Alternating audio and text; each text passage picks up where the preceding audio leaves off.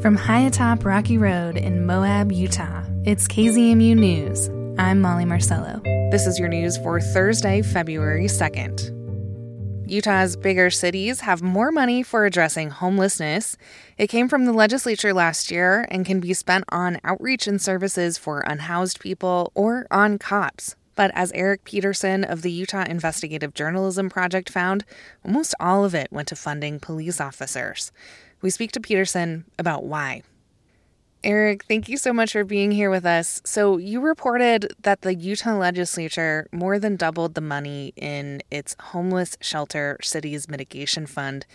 And cities that received this, $10 million funding, from Logan to St. George, Cedar City, Salt Lake, those cities spent most of that money on police. So can you first tell us about the creation of this fund? So there had been this fund set up, the Homeless Shelter Cities Mitigation Account. It's been around for a few years, but it was last year that the legislature really upped that. They added a lot more funding to it. I think it's about a little over $10 million. And cities had initially asked the legislature for help because they were saying, we are spending so much of our resources on, addressing homelessness issues with police and paramedics, fire, responding to people having medical emergencies, that the legislature created this account. What's interesting with the account is that it says that, you cities that apply for this grant, you can spend it on public safety or on social services and outreach efforts and things like that more directly address root causes. And so, most cities chose to spend it on law enforcement. And obviously, there's some people, advocates, who feel like, that's kind of shows a lack of creativity in thinking about this fund and, better addressing the problem and then just throwing more police at it. Some advocates do say, the fact that this fund is here is showing that we failed in kind of addressing homelessness and, properly funding housing and, services and things like that can really help people who are on the streets. So you did find some cities using some of this money on social services, including housing-related services. Can you talk about that? Yeah. That's the interesting thing, too, is that, most cities spent the funds on public safety and law enforcement. That was not the case everywhere. Some cities are doing some interesting things. Richfield and Logan, they both use the funding for helping expand shelter space for domestic violence victims. And Cedar City did some interesting stuff too. They set aside some money for rental deposits, emergency hotel stays, trying to give people options when they, lose housing, deposits to help them secure housing. And Cedar City also did some unique stuff in terms of funding an employee for the Iron County shelter who would kind of do double duty as both security and work with the homeless clients. The Cedar City police chief, Darren Adams, his view was, we could have hired a police officer and had them there for security, but it would be harder for them to build the same rapport with the clients. So why not hire somebody that can do security and work with them and be in a better position to do that kind of outreach? Even with those examples of social service-oriented solutions, you found that those make up just 5% of the total amount of money set aside in this fund to address homelessness in Utah's larger cities. The rest was to police. Yeah, about 5% of the total, went specifically to these kinds of social services. So about 91% of the funds that were spent went to law enforcement. So really small slice of the pie direct to social services. So why do you think these cities have used this money on police? Is it easier just to put that line item into public safety? Yeah, I think that there's something to be said about that.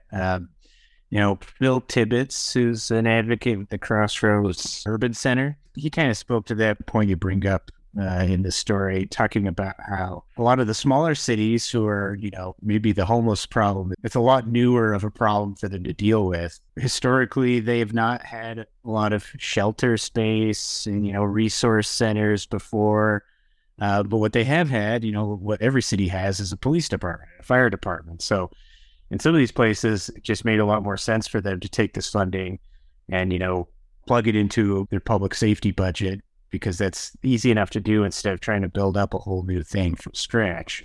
I think at the same time, people like Tibbetts and other advocates would say that is the easy way. It's not necessarily the best way, though, to address this issue. You reported that police, for example, in Salt Lake City, where a lot of this money went, don't necessarily have training specific to the unhoused population. Yeah, and from what I understand, there's not even really a specific training for homelessness. At least that's what's been kind of explained to me by Andrew Johnston, who does the homeless outreach services in Salt Lake City for the Salt Lake City Mayor's office. They do have crisis intervention training, and that's more geared towards giving officers better tools to de-escalate situations with people who might be having a mental health crisis. But yeah, there's not really specific tools, I think, for homelessness. Is it not surprising to you then that a lot of these cities chose to spend this money on police over social services? Yeah, I don't think it's very surprising. Again, I think it makes sense. Depending on how you look at it, if you're more cynical, you could look at it and say, well, it's more politically popular to spend this money on police. It is curious, though, a lot of these cities, Salt Lake City hiring 12 new police officers and using it from a state grant. I mean, that does kind of put the city in a position where if something happens to that grant funding or it decreases or whatever, suddenly all Salt Lake City taxpayers have to either fund these guys or let them go. So that aspect of it, I think, can put cities in a tough spot. And then they got to make some decisions, that are going to impact taxpayers. Eric Peterson from the Utah Investigative Journalism Project. Peterson has been doing a lot of reporting around housing and evictions lately. You can find stories at utah.investigative.org. A coalition of community members in our region is working with doctors from the Indian Health Service to provide medical support for the unhoused. For Rocky Mountain Community Radio, Chris Clemens in Southwest Colorado has more. Every Tuesday in Cortez, a street medicine group meets at St. Barnabas's Church. They head up and down the streets of Cortez, traveling behind retail stores and scouring public parks in search of the unhoused. The goal is to provide those they encounter with medical care, clothing, and some reassurance that they are not alone. Lucia Bueno Valdez is the homeless services specialist at the Pinion Project, one of the groups involved in the coalition. I have seen everything from them doing realigning broken arms, broken legs, checking up on people, calling the ambulance and having people checked into the hospital, more than just an emergency room stay, taking clients themselves to Shiprock. Bueno Valdez added that the street medicine group also distributes sleeping bags and clothes to the unhoused people they come across. I'm Chris Clemens. January was National Radon Action Month, and health officials in the Rocky Mountain region are urging people to get their homes tested for the gas that is the leading cause of lung cancer in non-smokers. The Environmental Protection Agency says Utah, Colorado, and Wyoming have levels of indoor radon that are far above acceptable. According to the EPA, 1/3 of homes in Utah have elevated levels of the odorless, colorless gas. Although naturally occurring in soil, radon can seep into buildings, causing significant health risks for people who have long-term exposure. Approximately 500 people a year die in neighboring Colorado from radon-related lung cancer. One non-smoker who got a lung cancer diagnosis is Sally Madden. The surgeon said, "We're going to take that thing out." He had done some, images and said, "You've got a live cancer." Just over a decade ago, Madden's left lung was removed. The Boulder resident then had her home tested, and it showed she'd been living with radon that was 4 times the level the EPA deems safe. She decided to work on a campaign to raise awareness about the need for radon testing and mitigation. It's a really critical step because it's just one of those things that, a consumer, a homeowner has no clue what's in your soil. Madden worked with local realtors and testified before the Colorado State Legislature, calling for mandatory testing in new and older homes. A statewide law has yet to pass there. However, some action is happening at a more local level in our region. Many health departments offer low-cost radon testing.